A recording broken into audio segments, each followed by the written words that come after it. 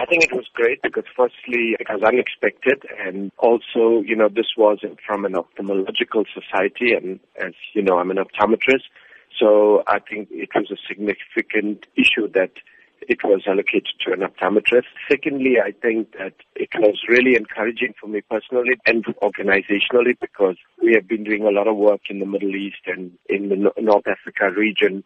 And over the years, I've partnered with various organizations, and we saw this as an affirmation of the positive role that we have played in the Middle East region in ensuring that people don't go blind or remain visually impaired.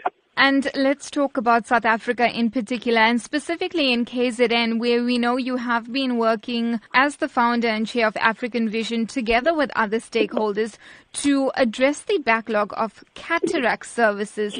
How serious is this backlog? South Africa is a contradiction. We have the expertise. We often don't have the access. And KZN is no different from that. If you look at the cataract surgical rate, that is the number of people per million per annum that receive cataract services, our cataract surgical rate is closer to 1,000 in the province.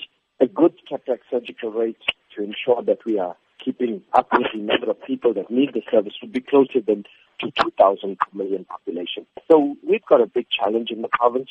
Fortunately, through African Vision, we were able to bring together all the civil society players, but most importantly, we were able to get the full cooperation of the provincial government to make a small impact on trying and addressing the severe backlog that exists. You're also the campaign director of Our Children's Vision, working to expand eye health services to children in particular. Talk to us about the consequences of a child not being able to see clearly. There have been a number of studies now that have shown that vision is very critical to the ability of the child to learn. Some people claim it's as much as 80% of what a child learns is through vision. And obviously, poor vision is going to impact on the capacity of children to learn. And particularly with poor children, it's going to impact on the capacity to earn later in life.